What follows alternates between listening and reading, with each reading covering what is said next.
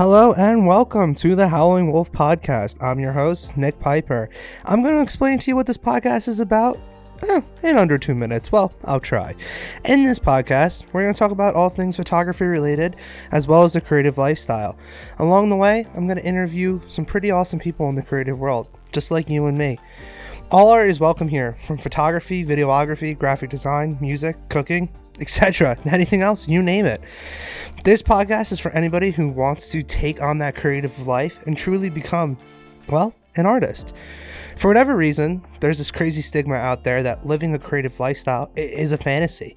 It's all fun, no work, but however, you need to understand that it's actually a lot of work. But the sad part is, there's actually a lot of people out there that think it's too much work. They think it's too hard and that their art's not good enough or they're not going to get noticed, so it's impossible to obtain that creative lifestyle. But the funny thing is, you need to understand that all you have to do is just start. It's the hardest thing to do, but just start, just create something. And in this podcast, we're going to look at both sides of it. We're going to look at how hard the lifestyle actually is. We're also going to look at how easy it can be and how easy it can be attained if you just start. So if you want to learn more about the creative lifestyle and learn more about photography, stick around and listen to the episodes below.